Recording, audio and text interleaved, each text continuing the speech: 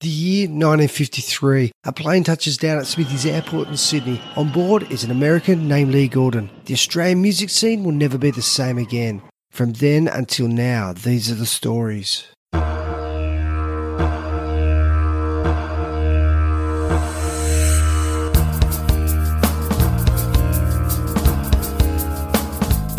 Hey my friends, I've got something to tell you. Hey there, this is Josh Ersom and you're listening to Awesome Aussie Songs. This episode is on Dig Richards and the RJs. Our special guests are the band's drummer Leon Isaacson and Dig's younger brother Doug.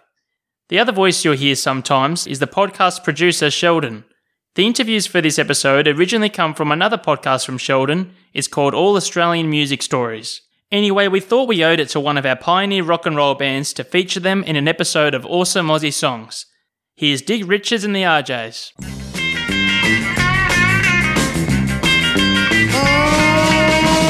you kiss me, did you see what your kisses have done to me?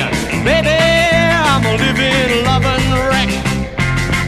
Wow, can't you tell by the way I walk? Can't you hear it in my talk? Baby, I'm a living, loving wreck. In the early days of rock and roll, Dig Richards and the RJs were one of the biggest bands in the land. With his movie star good looks, Dig was Australia's very first teenage idol, and with his band the RJs, they were at the forefront of the rock and roll revolution in Australia. They were the first Aussie band to release a full-length album through Festival Records, and as a live act, they were as popular as any local band. They also appeared on many of Lee Gordon's big shows, and they played alongside the touring American superstars, more than holding their own. At a time when the establishment was doing its best to stop this new form of music from taking hold, Dig Richards and the RJs led the way in spreading the gospel of rock and roll. They even had their own television show that was on Channel 7 twice a week, called Teen Time. Sadly, Dig died in 1983. He was just 42 years old. However, his musical legacy lives on, and we hope this episode pays tribute to his contribution to Australian music. He went on to have a successful solo career, recording as Digby Richards, and will release an episode on his solo career in the near future. Dig Richards and the RJs were formed in 1958, when Dig and guitarist John Hayden met by chance at a music shop in Sydney. Here's Leon to take up the story. As they were hanging out, and I think Dig was trying to sing Bopalina, which is an old Ronnie Self tune, and he was going, oops, scoobly doobly doobly doobly, Lena, so good, and he kept going, and John said, no, it's oops, scoobly doobly, Lena, go cat, go, Bopalina, Bopalina. He went, right. And then they started channeling around, and they were both trying out guitars. And they went, and John thought, hey, this guy looks good, he's not much of a guitar player, but I'll get him for the band. What a great decision. Yeah.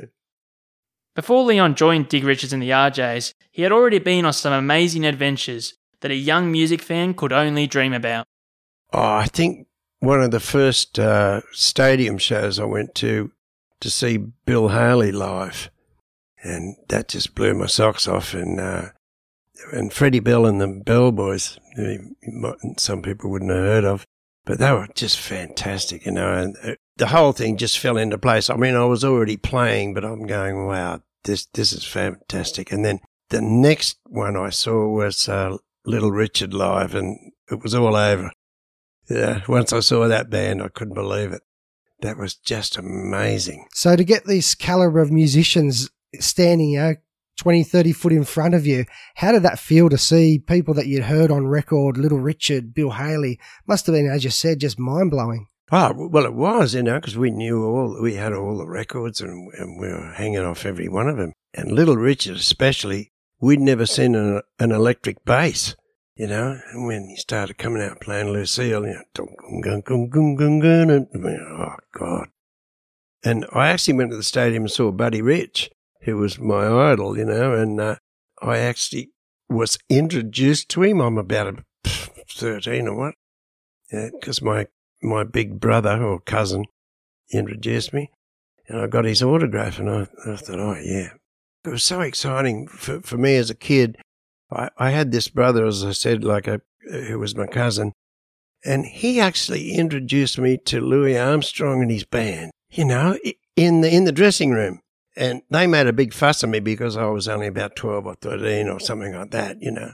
And how's this? You're meeting Louis Armstrong. Were you just gobsmacked? Yeah, no, I was disappointed that the Barrett Deems, the drummer wasn't there, but everybody else was there. And then Louis was up the end, and he sort of poked his head and went, "Hey, Pops," you know. And I went, "Oh, cool." And they made a big fuss at him. And to see these guys in person was just a mind blowing. So your cousin, was he obviously connected? How did he get backstage? He was. He was going with Dawn Lake. I don't know if you remember Dawn Lake, but anyway, he was also a bit of a car salesman and all that stuff, and nightclubs, and he played piano and all that stuff. And somehow he knew all these guys, and I didn't believe him half the time, you know, because he said, "Oh, yeah, you got to come up here. I actually know Buddy Rich." And I'm going, "Come on, Ray, you know, how could you know Buddy Rich?" And I walk up with him, and Buddy says, "Hey, Ray," and I'm going, "No, he does know him." Yeah, so I was pretty privileged as a kid. The first band that Leon formed was Ray Hoff and the Offbeats. I was just starting a band, and with a friend of mine that I'd met, Jimmy Taylor, a piano player who played with Warren Williams and the Squares. It was another band that was there, and we were looking for a lead singer, and we went to Johnny O'Keefe's dance at Leichhardt, and this guy got up called Ray Hoff, and he sang all these Eddie Cochran songs, and we went, "Yeah," and then all the chicks were screaming. We thought, "Oh yeah, he'll do." You found one? Yeah, we got one. We went in a talent quest at Johnny Devlin and the Devils had at Surreyville, and we won the thing. Yeah, so tell us about people like Frank Ifield and Johnny Devlin. Well, what happened, that was another town hall concert, and it was Johnny Devlin and the Devils, and because we'd won this, the talent contest, we were the support act as well. And being the support act, we had to back whoever was as well. And one of the guys was Frank Ifield. That was just before he went over to England. And I remember Devo and was a bit taken aback when all the chicks were pulling Ray off the stage and going berserk, you know. Prior to Leon joining the band, Dig Richards and the RJs had already signed to Festival Records, and they had released 2 hit singles, I Wanna Love You. I wanna love you each night. Let me say I might love you each night and day. This song reached number 8 in 1959. The band's second single, I'm Through, also made the top 40 on the charts. I feel a lot better when I'm far away from you. I ain't blue, 'cause I'm through with you. I ain't missing you, I ain't kissing you, and I feel a lot better when I'm far away from you. I ain't blue, 'cause I'm through with you. Well, you went away and left me all alone. I sighed, I cried, but still you wouldn't come. I ain't missing you, I ain't kissing you, and I feel a lot better when I'm far away from you. I ain't blue, 'cause I'm through with you. Let's go now. Both songs were written by Dig's younger brother Doug.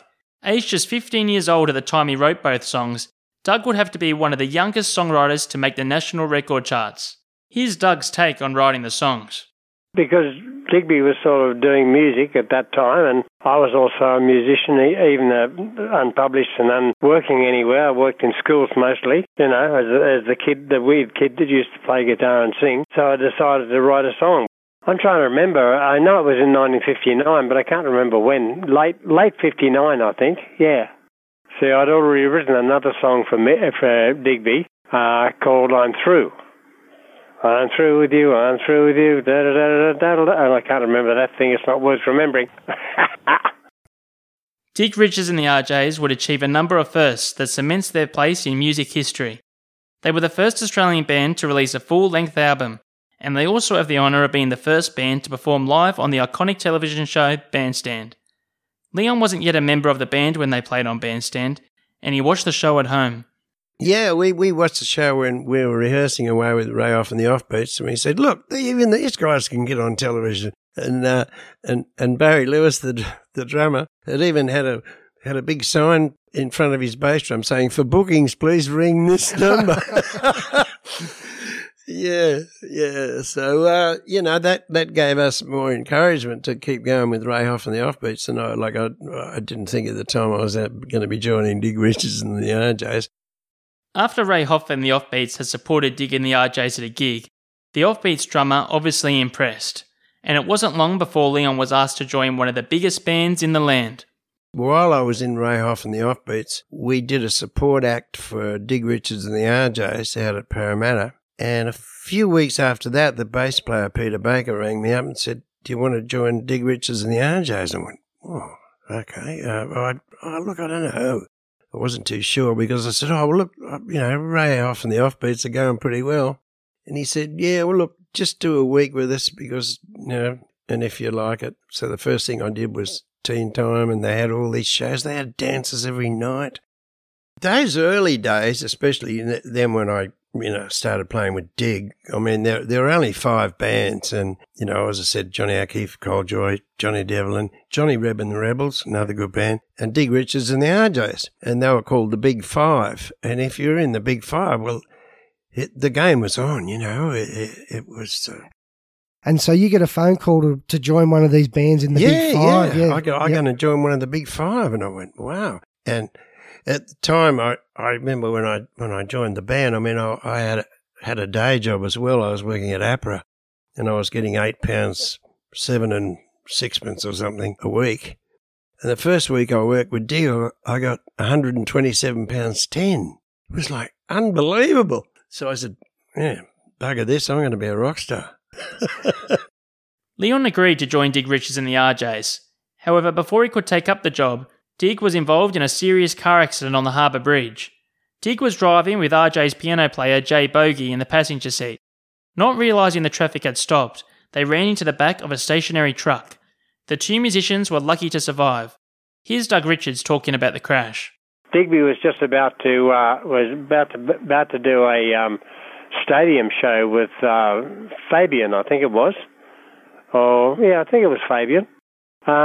I mean, I'm stretching my memory. I haven't got Leon's book to go by, but I think it was Fabian, and he managed to run up the back of a truck because the lighting on the Sydney Harbour Bridge was not that flash in those days, and this truck had decided to stop in the lane. And of course, if you're having a conversation with people and turning your head, you don't even notice that the thing hasn't moved in front of you, and you just run into it. And that's what he did. He ran up under the truck, and Jay Boogie broke his jaw, I think, and Dig's piano player, and Digby had a big cut down the side of his head, which is fine, but he's driving a Morris Minor at the time, so there's not a lot of room for movement, and he rammed his femur up through the joint in his hip, so that wasn't really thrilling, it wasn't too good. So obviously he didn't get to do that stadium show. He was very lucky to survive, particularly as he was driving, and they didn't have collapsible steering wheels in those days. They tended to go straight through you if you pushed them too hard.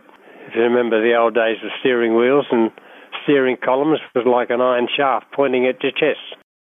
With Dig and Jay Bogey now on the mend, the band got back on the road. For Leon, things certainly changed for him now that he was the drummer in one of the most popular bands in Australia. From watching them play on Bandstand, Leon's first gig with the band was playing live on the Bert Newton television show in Melbourne. We went down to, GTV9, and funnily enough, it was the Bert Newton show, but Bert was sick or he was off doing something, and Frankie Davidson was filling in for him. Another legendary Aussie. Yeah. So he was the compere, and so we were treated like big rock stars in Melbourne, except some of the crew on the show. I remember, the resident band, they'd be looking at us and going, "Who are these guys like from Sydney? How dare they?" Yep.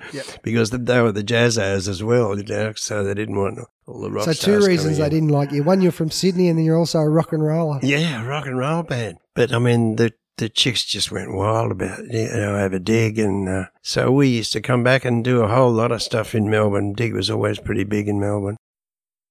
Leon's first concert with Dig Richards and the RJs was at Newcastle Stadium. As you could imagine, a serious car accident involving the biggest teen idol of the times created major headlines. The media storm about the initial smash and Dig's subsequent recovery was big news, and by the time the band was ready to hit the stage, the crowd went ballistic.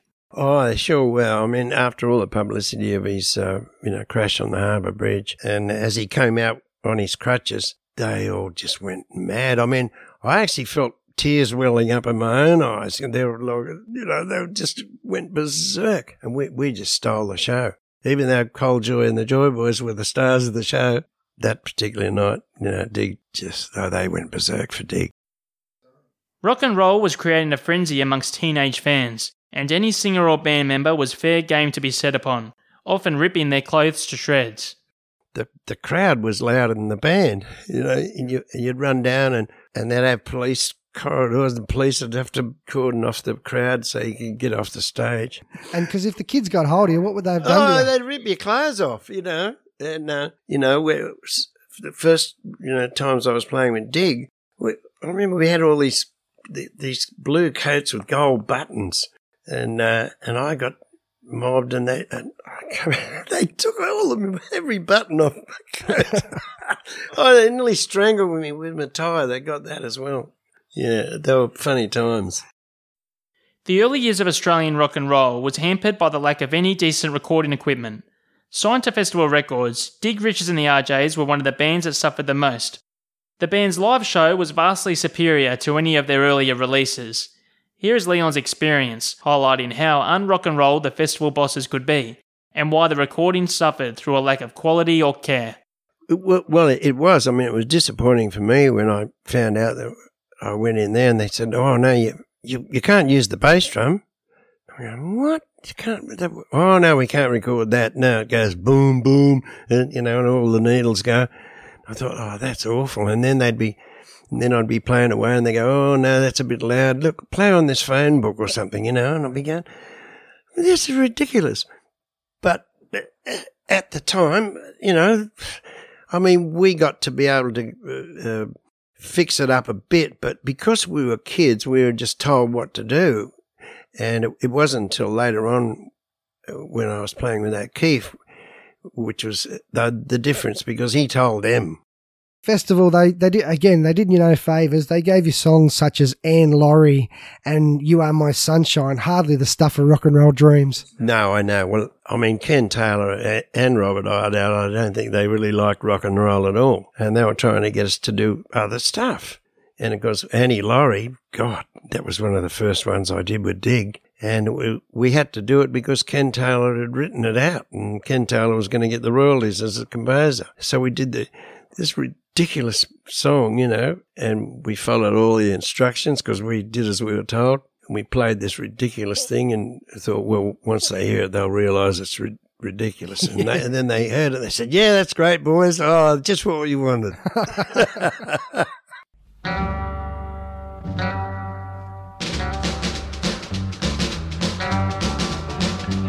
Maxwell's braves a bonny when early falls the dew. It was there that Annie Laurie, she gave me her promise true. Gave me her promise true, which ne'er forgot will be. And for Bonnie Annie Laurie, why I'd lay me down and leave. Now you've heard the story of Bonnie Annie Laurie. Here's the final chapter, if you'll permit me to adapt her. Those Scottish cats, they're swinging, why they're swinging in that glen. Oh, but that Annie Laurie, she just can't remember when. Well, yeah, I mean, there was a few odd things that we did with Dig that weren't too bad, but I mean, the material we got given was pretty hopeless stuff. The only time that I enjoyed doing one was Dee Dee Darling, and I don't think it was even a hit. Wish you could stay in my arms, but I know, sweetheart, if you are late getting home, it just wouldn't be smart. Wish you were mine, only mine. Wished it right from the start. Wish we were one now and nothing could tear us apart. Oh, I wish and wish, dee-dee darling, wish all the time.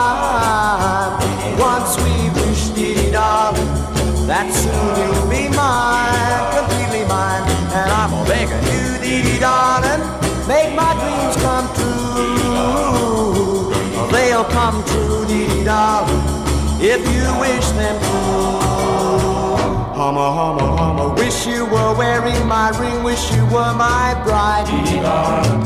Dee-dee darling, wish I could spend every night just hugging you tight. Dee-dee darling, you just don't know how I wish. Wish I may, wish I might. Wish I could steal you away, wish you'd give me the right. But that was great because O'Keefe came in and sort of took over and said, this is what we want, and told the engineers, you know, what they had to do, rather than the engineers telling us what they want to do. But, I mean, if it wasn't for John, man, half the people wouldn't have existed in those days, you know. And do you think he gets his due? I hope so. You know, they say he was the father of rock and roll in Australia. And why not? If it hadn't been for Jock, you know, a lot of these people wouldn't have had careers at all, you know. And he understood rock and roll. Even when we were recording with him, the difference between doing it with Dig when we're kids and doing as we were told, you know, we'd finish some track and Robert Iredale say, "Oh, John, it sounds a bit noisy." And O'Keefe would say, "Of course it's noisy. It's fucking rock and roll." Leon's pranks on his bandmates did cause the studio bosses at Festival a few nervous moments from time to time. One prank became the stuff of legends. It involved Leon, a firecracker, and RJ's sax player Dave Cross. I know. Oh, God, fancy bringing that up. Well, Dave was just new in the band. They decided they wanted a sax player for all these horrible old Daisy-type tunes that we had to play for people, you know. So we had Dave in there. And I had one of those big crackers and I just showed it to John. I said, "What about this?" And anyway, Dave was playing all these, it was the Errol Garner or whatever. He's playing all this vibrato saxophone and playing it. And of course, Ken Taylor and Robert Iredale were saying, "Oh, how wonderful that sounds. Oh, that's beautiful, Dave, isn't it?" I put a big cracker down the bell of his saxophone. It went boom! And the whole studio filled with bits of red paper and smoke. And we thought we were going to get the sack. But everyone just started laughing. And even Ken Taylor, they all started laughing, you know. And, so anyway, we were dismissed and sent to lunch. And what was Dave's thoughts on this? Well, Dave was kind of a funny guy, but what made it hard for Dave was that he had the thing around his neck, that, you know, the strap that holds the saxophone, and he was trying to push the saxophone away. He was strangling himself. No, he had a good sense of humour, Dave Cross. In all fairness to Festival's recording engineer Robert Iredale, rock and roll was brand new to Australia, and just like the musicians who were learning on the run, so too was Iredale. So it's amazing that anything did come out any good, you know, from Festival Records, but it was the only game in town. It was the only studio, and of course it did get better. And I mean, in all fairness to Robert Iredale, I mean, he did try and keep the technology up to date as possible, but we were always going to be a couple of years behind the Americans or the Poms, you know, recording techniques. And also, I mean, he was a bit on his own in all that. Sitting behind there at the desk, there was nobody else who knew. Yes, exactly. Who knew bugger all about what mics to use and what to use, and Robert had all these things where he could slow the tape down if the song was in the wrong key. He'd slow it down so the singer would go, "Oh," and he'd get the right note, and then he'd stick it back up again. Okay, yeah. Stuff like that. He had lead weights that he put on the reels that went round to slow the thing down. So he was learning on the run like you guys were. Yeah, so he put something down half a tone. Television played a major role in making Dig and the band genuine rock stars. While most acts had to be satisfied with making appearances on Bandstand or 6 O'Clock Rock, Dig Richards and the RJs were the house band for Channel 7's music-based show Teen Time. Like rock and roll, TV was also new to Australia, and the television producers were flying by the seats of their pants. Teen Time was filmed live, and it aired twice a week. The show beamed the band into lounge rooms across the country. But the whole thing was live, so anything could happen. You know, people knocked chords out and bumped in, and instruments fell off the rostrum, and I think my bass drum rolled off once during a take. And, you know, but you just keep rolling on and smiling. TV can certainly create some memorable moments. One of the RJ's sax players was Ron Patton, who was well known for his explosive temper. During filming of an episode of Teen Time, a young fan knocked over Ron's music stand, and it was live television at its very best. Yeah, that's right. He had all these flutes and saxophones all on it, and somebody kicked it over. And Ron's got a big close-up of him playing a sax solo. And he sees this kid knock this kid out, and he stops playing and starts choking one of them. And the camera had to go to somebody else, you know. Yeah, a bit of live TV, that was pretty good. Well, that'd be a YouTube sensation these days. That'd go around the world. If they had kept the camera rolling while he was choking all these young kids. Dig Richards and the RJs were also pioneers in playing live outdoor concerts, once drawing a crowd of over 15,000 people at the Myer Music Bowl in Melbourne. That was a bigger deal than the stadium, really. That was, for us, that was one of the biggest shows we ever did. And years later, of course, those shows just got bigger and bigger and bigger, you know, so it was no big deal. But it was a big deal then. Yeah, 15,000 people, as you said then, was amazing. Yeah, it was a big deal. That was more than they could fit in the stadium, you know, and they're all going berserk and screaming louder than the band. Tamworth is known as the home of country music in Australia. However, when Dig Richards and the RJs arrived in the town in 1959, the kids went crazy and camped outside the band's hotel and literally blocked off the main street for a couple of days. The band's mere presence created pandemonium amongst the town's teenagers. Yeah, look, I regularly go to Tamworth every year with Lonnie Lee, in January, and I told that story to a few of the guys, you know, and they sort of don't really believe you. You know, you think, yeah, we were up in this hotel and we were waving like the Queen, you know, to all the people in the street, and they just clogged the street because they'd never seen a live band, ever. Incredible. This was in 1959. We went up there, we took Jimmy Little, Warren Williams, and Barry Stanton. They were our support acts, and then Dig. And we actually flew up in an old, what were those things called? Oh, a Fokker. Okay, yeah. Yeah, it was I knew it was some sort of Fokker. Yeah. And they went berserk. Well, look, all those country shows we used to do, most places we used to play, we'd never seen a live band before. If they'd seen it on television, well, they didn't even have television, half of them. And the only other people I should mention, though, that they may have seen in those days was Slim Dusty, you know, and they'd all turn up. In fact, there were some towns we'd go in and they would say, how come we didn't get any people? They said, Slim Dusty was here last week and everybody spent their money.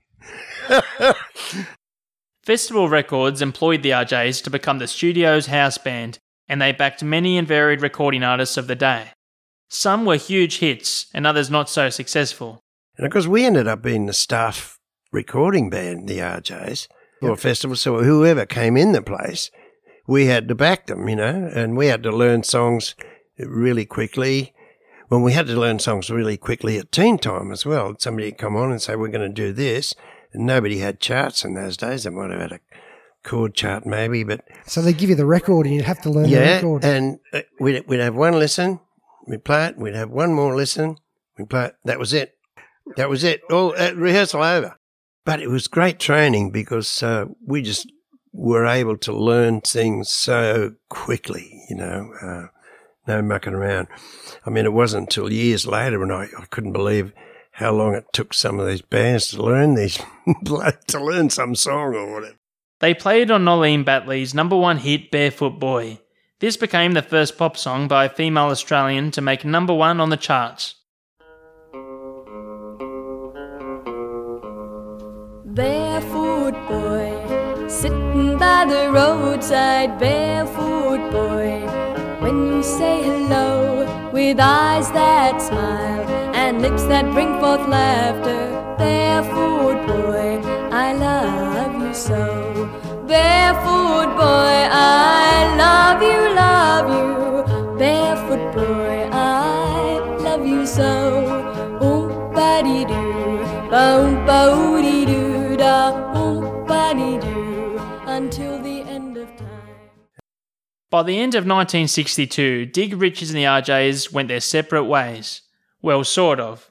Dig would go solo and now be known as Digby Richards. The RJs would become the Rajahs and continue to be the house recording band for Festival Records. They also released singles in their own right, and they went on to become Johnny O'Keefe's backing band. We'll have future episodes on Digby's solo career as well as the Rajahs. The song we'll finish the episode with is a version of Livin' Lovin' Wreck, a song written by Otis Blackwell. It was released in 1964 and was credited as a solo release by Dig. However, he is backed by his old band, the RJs, and the song is a great example as to how good a band they truly were. Okay, that's enough of the talk. Here's Livin' Lovin' Wreck by Dig Richards and the RJs. When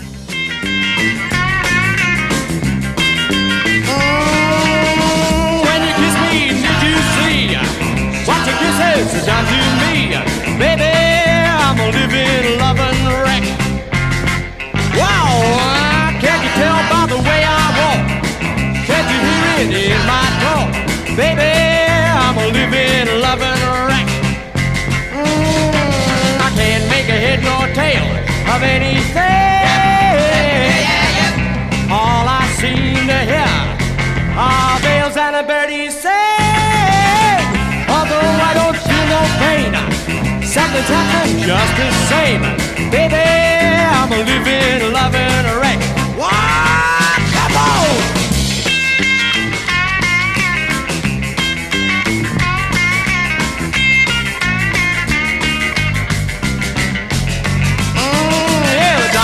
Said that he could not help my case.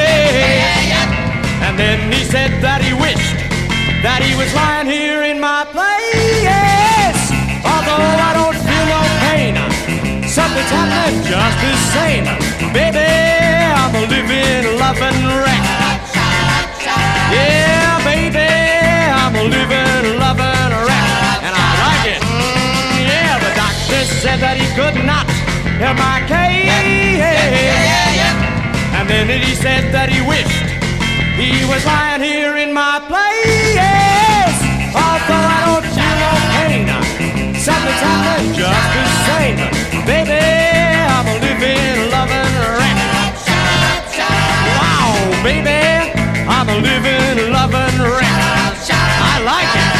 Yeah, baby, I'm a living, loving wreck. Thanks for listening to Awesome Aussie Songs. Thanks to Leon and Doug for your time, and thanks to Dig Richards and the RJs for the music. Hi, this is Molly. You've just listened to a podcast brought to you by Marcos Promotions, written and produced by my dad, Sheldon the Kangaroo Kid, and presented by Josh Ursum. This is Molly Kidd saying to my good friend Holly Kirsten, hit it, girl!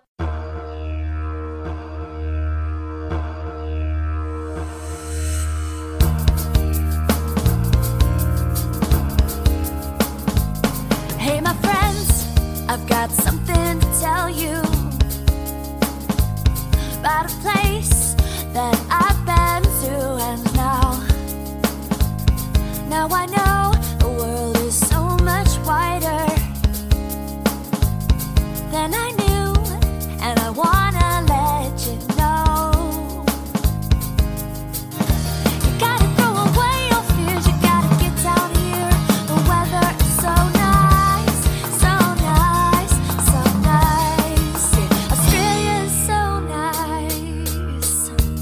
You could take a tour down in Sydney. Take the ferry down to the Opera House. Oh, it's such a beautiful city. You'll just stop and